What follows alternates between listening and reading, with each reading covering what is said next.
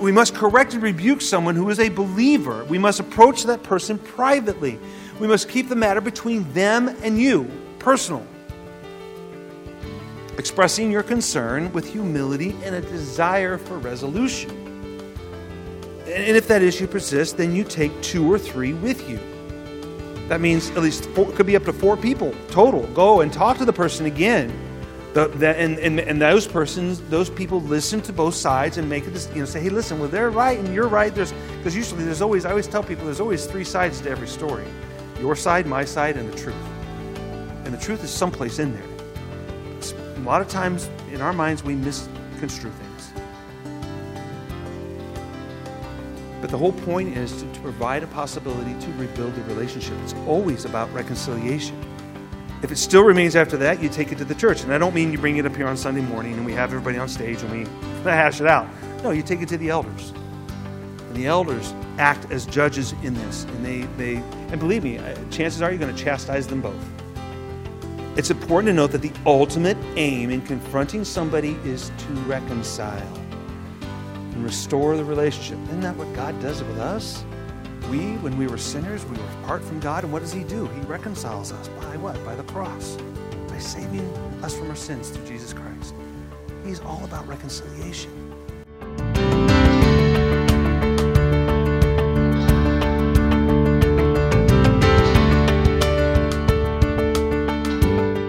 Well, good morning. I haven't had a chance to say that just yet. So glad you're here this morning. We all have responsibilities. We all have things that we are called to do, that we are to do. Things that, obligations you might call them. As married men, we are obligated to our spouses and to our children. We're supposed to be nurturing and loving our wives, and as Christ loves the church, and our children, if we have children, we're to teach them and help them to grow to know the Lord.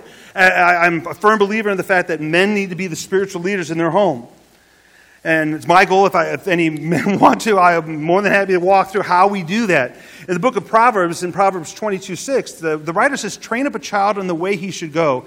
Even when he is old, he will not depart from it. That's wise words. If we teach our children, it's interesting, Caleb is now 14 and Abigail is 12. And I'm starting to see a lot of those things that I've taught them when they were young. I'm seeing the benefit of the things that I've taught them. So this verse holds a lot in me. I remind myself of it all the time. If I train them up the way they should go, then they won't depart from it. Now, the obvious thing with that is that if I'm training them the way I should go, that means I need to be going the way I should go. But we're to provide for our families. Paul told Timothy in 1 Timothy 5:8, he says, but if anyone does not provide for his relatives, and especially for members of his household, he says he has denied the faith and is worse than an unbeliever. We also have obligations to our community. We're to be good citizens in our community. We're not supposed to be going around tearing things up. We're supposed to be obeying the laws. We're to pray for our worldly leaders. We're also supposed to pray for our church leaders. And we are to support our church and our community with our talents and our tithes.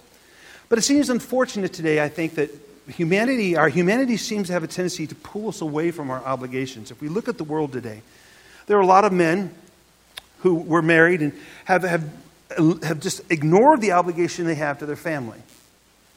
A lot of mothers who have forgotten the obligation they have to their children. A lot of people have forgotten the obligation they have to their country. I'm talking about the leaders that we have in Congress right now. I think a lot of them have forgotten their obligation, what they're there for. And many people have forgotten the obligation that they should have to God Himself. We place those obligations on the back burner. We forget to pray for those that we should be praying for. When our finances are thin, we have a tendency to pull back instead of being generous. When God promises that if we are generous at all times, He will do more than we could ever imagine. In the book of Malachi, they were struggling because they weren't providing for the temple. And Malachi tells them, he says, bring the full tithe into the storehouse. In Malachi 3:10, he says that there may be food in my house. And thereby put me to the test, says the Lord of hosts, if I will not open the windows of heaven for you and pour down for you a blessing until there is no more need. And I believe that that's more than just talking about money. It's talking about all of it. If we pour ourselves into being the people we're supposed to be in our families, and the people we're supposed to be in our communities, and people we're supposed to be in our church, God is going to pour out blessings. I'm not talking financial. I'm just talking about the peace that comes. And yes, we're going to have struggles, but there's peace that's going to happen. We're going to have struggles in this world. We know that. We know that persecution is coming. We shouldn't be surprised when we have struggles in the world. It aligns with what Jesus himself taught his disciples before he went to the cross. He tells them in John 15:19, he says, if you were of the world would love you as its own. So you wonder why the world hates you at times? Well, that's why, because you're not part of it. He said, but I chose you out of the world because you are not of this world. I chose you out of the world. Therefore, the world hates you. The world he's talking about are those who haven't surrendered their lives to Christ. And I'm not saying that everybody who does is perfect. What I'm saying is it begins by surrendering. The world hasn't surrendered. They're in rebellion to God. But we're not to be part of this world. We're supposed to live lives that are countercultural. We're not participating in the rebellion of this world. This is all part of God's plan for us, remaining here despite the hostilities that we see in the world towards us. But he hasn't just thrown us out there. He hasn't just thrown us out there without any life preservers. He hasn't thrown us into the deep end without any of the resources we need to survive, because the divine provisions he has made for us is there to support us believers, including divine protection. And his presence in response to Jesus' prayer. When Jesus was praying one time, he says, I do not ask that you take them out of the world. He's talking to his Father. He says, but that you keep them from the evil one. In this world, we're going to have persecution, but we have God with us to make it through it. Now, many times he may take it away from us. He may protect us.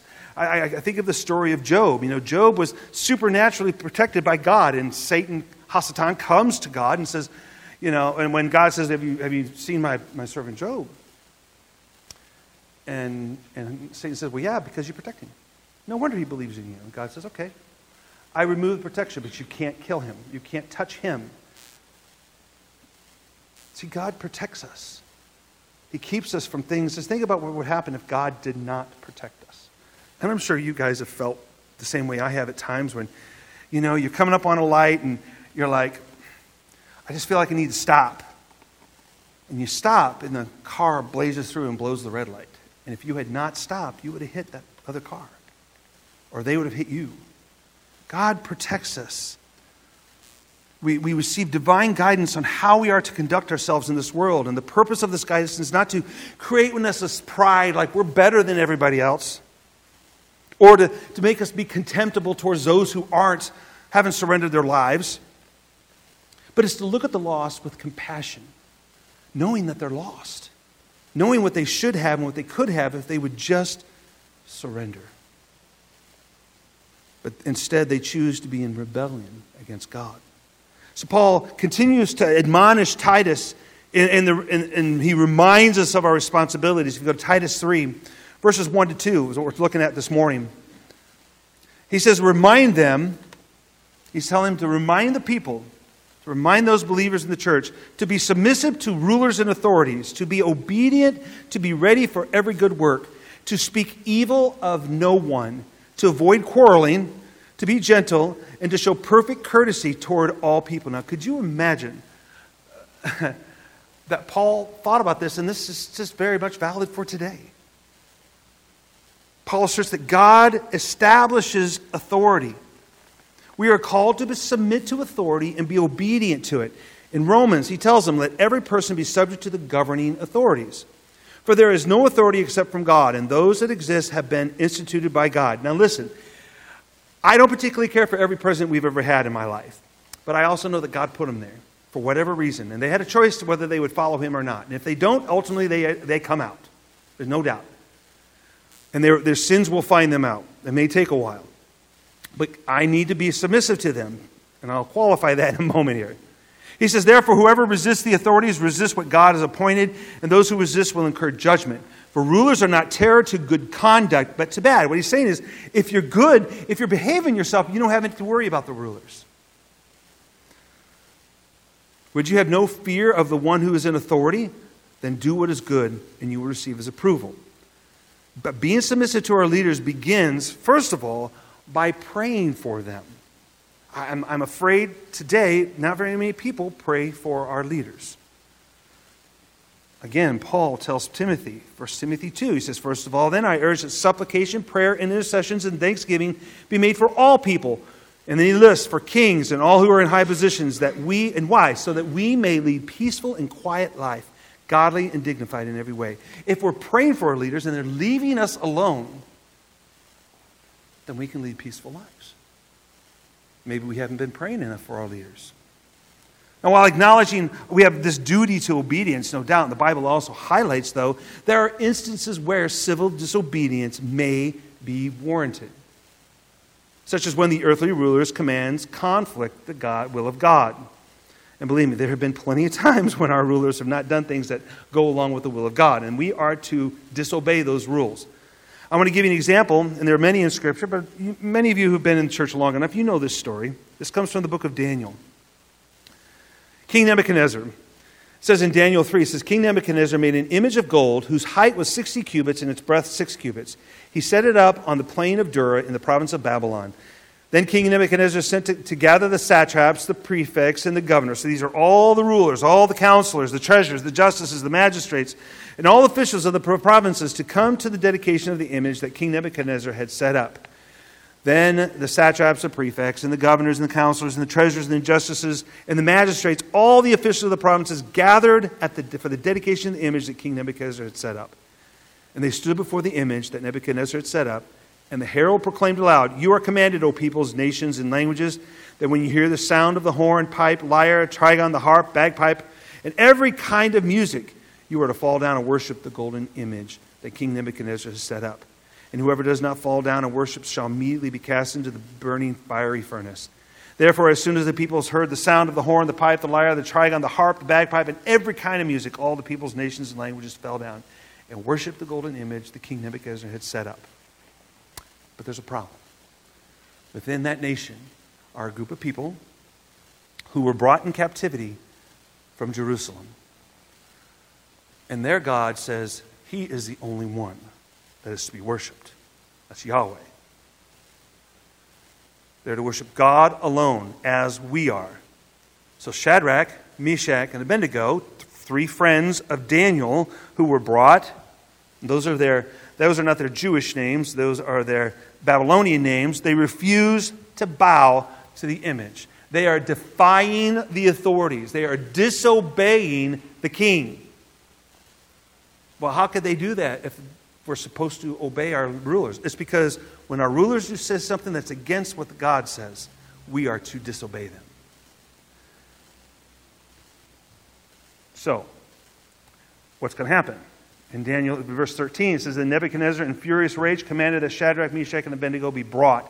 So they brought these men before the king. Nebuchadnezzar answered and said to them, Is it true, O Shadrach, Meshach, and Abednego? These weren't just common folks. These were men who were in the government. They were part of his administration. He says that you do not serve my gods or worship the golden image that I have set up. Now, if you are ready when you hear the sound of the hornpipe, the lyre, the trigon, the harp, the bagpipe, and every kind of music to fall down and worship the image that I have made, well, then good. But if you do not worship it, you shall immediately be cast into the burning fiery furnace. And who is the God who will deliver you out of my hands? Shadrach, Meshach, and Abednego answered and said to the king, O Nebuchadnezzar, we have no need to answer you in this matter. If this be so, our God, whom we serve, is able to deliver us from the burning fiery furnace, and he will deliver us out of your hand, O king. But if not, be it known to you, O king, that we will not serve your gods or worship the golden image that you have set up. They told him, King, our God can protect us. But if he doesn't, oh well. So they're thrown into the fiery furnace. And they come out without a char mark, and they don't even smell like they've been in a fire. And the amazing thing is when they were in the fire, Nebuchadnezzar sees 4 men in there instead of 3. The 4th one we believe, is a Christophany. It's a presentation of Jesus Christ. It's Jesus Christ in the flesh at that time in the Old Testament. God protected them. Jesus was with them, even though they were not obedient to the king. But it wasn't just because they didn't want to be obedient. They didn't like what the king had said. It was because it was going against God's will. And believe me, there are many things in our country that go against God's will. We're encouraged to be law-abiding citizens, loyal and obedient to the authorities, unless the commands directly oppose God's will. But it's not enough that we are good citizens. We must also be public-spirited, always ready to do what is good. If there's a community emergency, Christians should be the first ones to respond. I've always watched Samaritan's Purse. Whenever there's an emergency, they're usually some of the first ones to respond. And it's a Christian organization. Whenever there's a natural disaster, they're sometimes the first ones to respond. Many times the administration, the paperwork it takes to get things happening with the federal government takes too long. So you have Christian organizations who will go in first because they don't have to do all that. That's the way we should be, ready to respond with help whatever ways God has provided for us to respond. It's our duty as good as citizens to respond whenever and however we can. That's why it breaks my heart when I see online, and I don't like to watch these videos, but obviously the algorithm pops them up all the time, of somebody being beaten up and everybody standing around with their phones, taking a picture, taking a video of it. I'm like, why aren't you stopping this? There are 15 to 20 of you and there's 3 of them. Why don't you stop it? Well, if I stop it, I won't get as many likes on Facebook or YouTube or Instagram. As Christians, we must step in and we must stop injustice. I can't imagine anybody if they see a drowning child not jumping in and trying to save that child. That's how we should be. It's our duty to respond whenever and however we can. However, it is highly probable that Paul is envisioning more than just civic duties here. He's talking about more than just in this context. The willingness to engage in acts of goodness should indeed define us, not only as citizens, but as our neighbors. We should be helping our neighbors and being nice friends to our neighbors and helping them, and our family members especially, and their colleagues, our fellow students and Christian brothers. This characteristic is meant to be prominent in every facet of our lives. So it's not something we just turn on one time and we don't another time. It needs to be part of who we are because of who we have inside of us. God is compassionate. He's loving. He's caring. We should step in and help whenever possible. And in that process, we demonstrate through our acts and our practices and through our general concern for others that the interest of my heart is not me. The interest of my heart is others and who God puts in my walk and my spot. Being willing to offer assistance whenever we can. Remember, what's the second greatest commandment? Remember, Jesus is asked. He says, Lord, they say, what's the greatest commandment? This was a Pharisee, or a Sadducee, I think, was asking that question. What's the greatest commandment? And he says, well, love the Lord your God with all your heart, your mind, your soul, and your strength. And then they're like, oh, okay. And then he says, and the second is like the first. Love your neighbor as yourself. If you look, that one's not in the Ten Commandments. But why? Because if you're loving God with everything you have, if you're loving God with all your heart, your mind, your soul, your strength, you will love what God loves. And God loves the world. Not what the world does. He loves the people that He created in the world. We all, whether we are believer or not, carry His image on us. We are here to represent Him, and we need to live that out in all ways.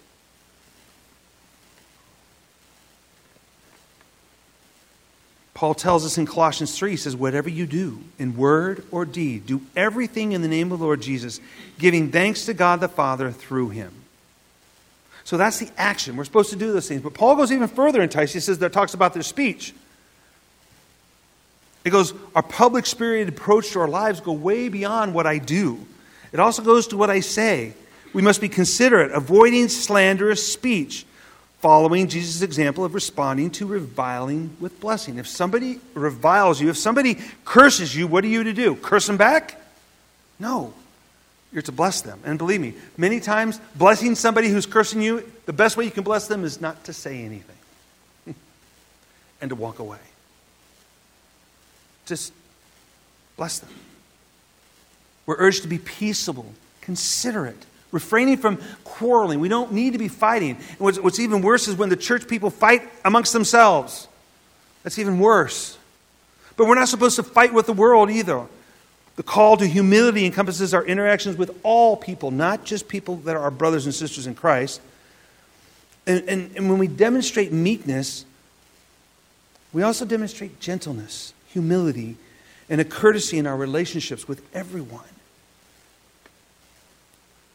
And especially in what we say. Proverbs, the writer of Proverbs, if you get a chance, I'm working on a video series I'm trying to do on Proverbs, because I think there's so much wisdom in that.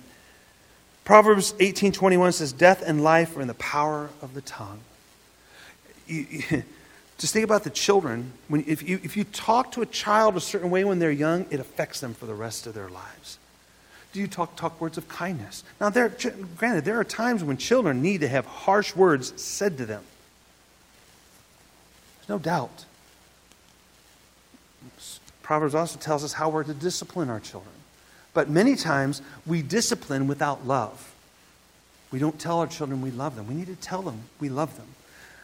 I never leave the house without telling my kids, I love you. Goodbye, I love you, and we'll see you later. I may not see them later. I never leave the house without kissing my wife goodbye. Ever. Because I don't know. But I need to be, in my speech, I need to be kind. I need to be gentle. Our words carry a tremendous amount of influence. It either brings life or encouragement or brings death and destruction. We're called to be mindful of the weight of our words. Our words can be so weighty. We either are carrying vile things out with our words, or we should be using them for God's glory. In Ephesians, Paul gives us a very clear directive. He says, "Let no corrupting talk come out of your mouths, but only such as good for building up, as it fits the occasion, that it may give grace to those who hear." And I know it's hard. It's hard, especially going back to the previous subject of our government. It's hard not to criticize them. And probably at times they should be criticized. Their actions, but not the person. I have a lot of, I don't care for our current president. I have a lot of pity for him, because I think he's being used and manipulated by his own family. And I pray for him. I pray that God does something for him, that he sees the light. But it's sad, because I watch him and it breaks my heart, because it's not the way somebody should live. Not only that, I wonder if he has any hope of salvation.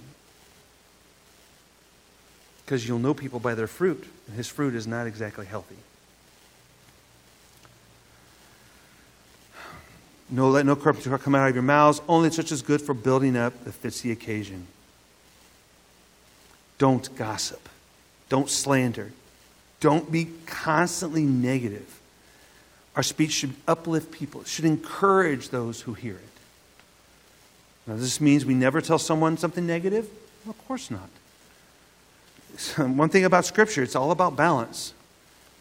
Jesus tells us himself, he says, if your brother sins against you, and this is in Matthew 18, he says, go and tell him his fault. Go and tell him, listen, this is what you did that hurt me. Now, you don't go and you're not mean to him, and you're telling him that there's something wrong between the relationship between you. You are kind. Tell him his fault between you and him alone. Don't talk. If he listens to you, you've gained your brother. But if he does not listen, then take one or two others along with you, that every charge may be established by the evidence of 2 or 3 witnesses. If he refuses to listen to them, tell it to the church. And if he refuses to listen to even the church, let him be to you as a Gentile and a tax collector. Now, does that mean you throw them out? No, that means you pray for them, because we're supposed to be praying for those who are lost. So you pray for them who are lost. We must correct and rebuke someone who is a believer. We must approach that person privately. We must keep the matter between them and you, personal. expressing your concern with humility and a desire for resolution. And if that issue persists, then you take 2 or 3 with you. That means at least 4, it could be up to 4 people total. Go and talk to the person again. And those people listen to both sides and make it, say, hey, listen, well, they're right and you're right. Because usually I always tell people there's always 3 sides to every story. Your side, my side, and the truth. And the truth is someplace in there. But a lot of times in our minds we misconstrue things. But the whole point is to provide a possibility to rebuild the relationship. It's always about reconciliation. If it still remains after that, you take it to the church. And I don't mean you bring it up here on Sunday morning and we have everybody on stage and we hash it out.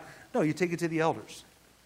And the elders act as judges in this. And and believe me, chances are you're going to chastise them both. It's important to note that the ultimate aim in confronting somebody is to reconcile and restore the relationship. Isn't that what God does with us? When we were sinners, we were apart from God, and what does He do? He reconciles us. By what? By the cross. By saving us from our sins through Jesus Christ. He's all about reconciliation. Nobody likes to be told they're wrong. I don't like to be told I'm wrong. But we must rebuke those who are walking apart from Christ, especially if false doctrine is involved. This is something that I take very seriously, and Timothy is told this by Paul in 2 Timothy. He says, preach the word. Timothy is a preacher. He says, preach the word. Be ready in season and out of season. Reprove, rebuke, and exhort with complete patience and teaching. Don't get angry. Don't get frustrated. Do it calmly and patiently. For the time is coming when people will not endure sound teaching. I think that time is now. But having itching ears, they will accumulate for themselves teachers to suit their own passions and will turn away from listening to the truth and wander off into myths. That's where we are today. But see, we've got to be careful that we don't confront someone with something that we heard from somebody else. We don't spread gossip. It destroys. Proverbs 16, back to Proverbs again, says, a dishonest man spreads strife, and a whisperer separates close friends.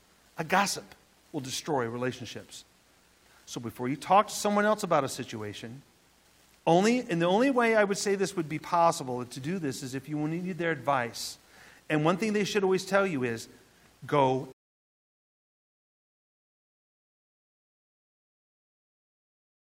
And it may not be anybody in the church. It may be somebody outside the church. What should I do? I said, have you talked to them? Well, no. That's the first thing you do. Talk to them. Tell them. Because they probably have no idea that you hurt them. They have no idea that you were offended. Tell them. You may have misunderstood it. They may have spoke it. And it may just be a bad misunderstanding. If you sit there and brood on it, you give the devil an opportunity to get a foothold and to make it worse than it really should be. So before you talk about a situation, you need to speak to the person who you are dealing with. And confront them with sound doctrine and not just empty babbling.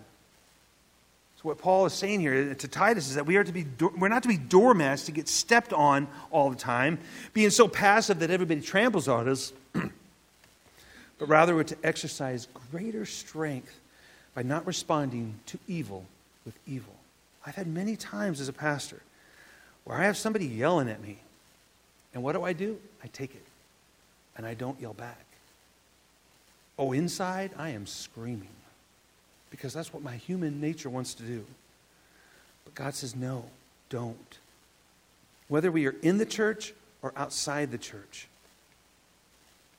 we should just be patient. Listen. Don't repay evil with evil. At no time must I, especially as a pastor, or you as believers, ever lash out and repay evil for evil. But we need to stand for what is right and fight for sound doctrine that God Himself has charged us to defend and to protect. The world the world understands infighting. It's even more important in the church. The world understands what it's like to fight. Look at the halls of Congress. Look at our governments. They're constantly fighting. So as a church, we can't do that. We must not do that. We need to set the example for the rest of the world on how we deal with our problems, how we deal with our disagreements. Sometimes it comes down to we agree to disagree, but we're still loving each other and brothers and sisters in Christ. What wins the gospel, a hearing from unbelievers, is the very different pattern that the church should have. Those of us in the church are not to model what the world does, but we are to model peacefulness, gentleness, meekness, especially with each other. How? The answer lies in our willingness to show true humility toward all men. What that does, if we're humble, it allows us to submit to the authorities. Now, I've read Revelation. I know what's going to happen in this world. I know that there's going to come a time when we're going to be asked to submit to authority. And I got to be careful how I say this because this will go on online. During 2020, I did not submit to the authorities when they were telling me what I should do.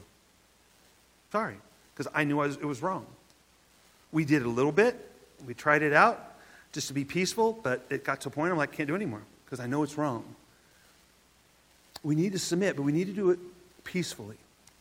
And sometimes we have to rebel, but we have to do it peacefully. We're to model it. We need to be humble, submitting when we can, caring for our communities, and loving peace over personal gain. Paul's instructions highlight the importance of Christians' witness in the world. It's all about how we're witnessing to those around us. And if we're consistently doing this, we're professing our faith, and we're living lives of humility and hospitality and gentleness and meekness and caring for those around us, we're going to have an opportunity to share the gospel. Our faith, that for many may seem private, must be accompanied by verbal proclamation and acting out. Yes, my faith is my faith. I just told someone online recently, my faith is my faith. I can't force you to have my faith. All I can do is tell you the truth that has been revealed to me through Scripture. But my faith is my faith. You need to have your faith. But I need to help you walk towards faith with compassion and patience and righteous conduct in my own life. These guidelines provide a very, very clear direction for our obligation as believers as we navigate the challenges of living out our faith in a world that is rebelling. And this world is rebelling. Let's pray.